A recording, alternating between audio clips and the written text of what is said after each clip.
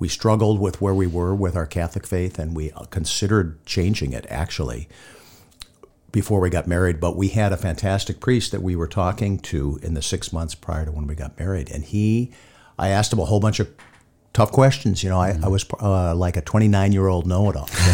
I had strong, what about this and what about that? And he had these beautiful answers for me. And he kind of set us on the right track. This is MANNA.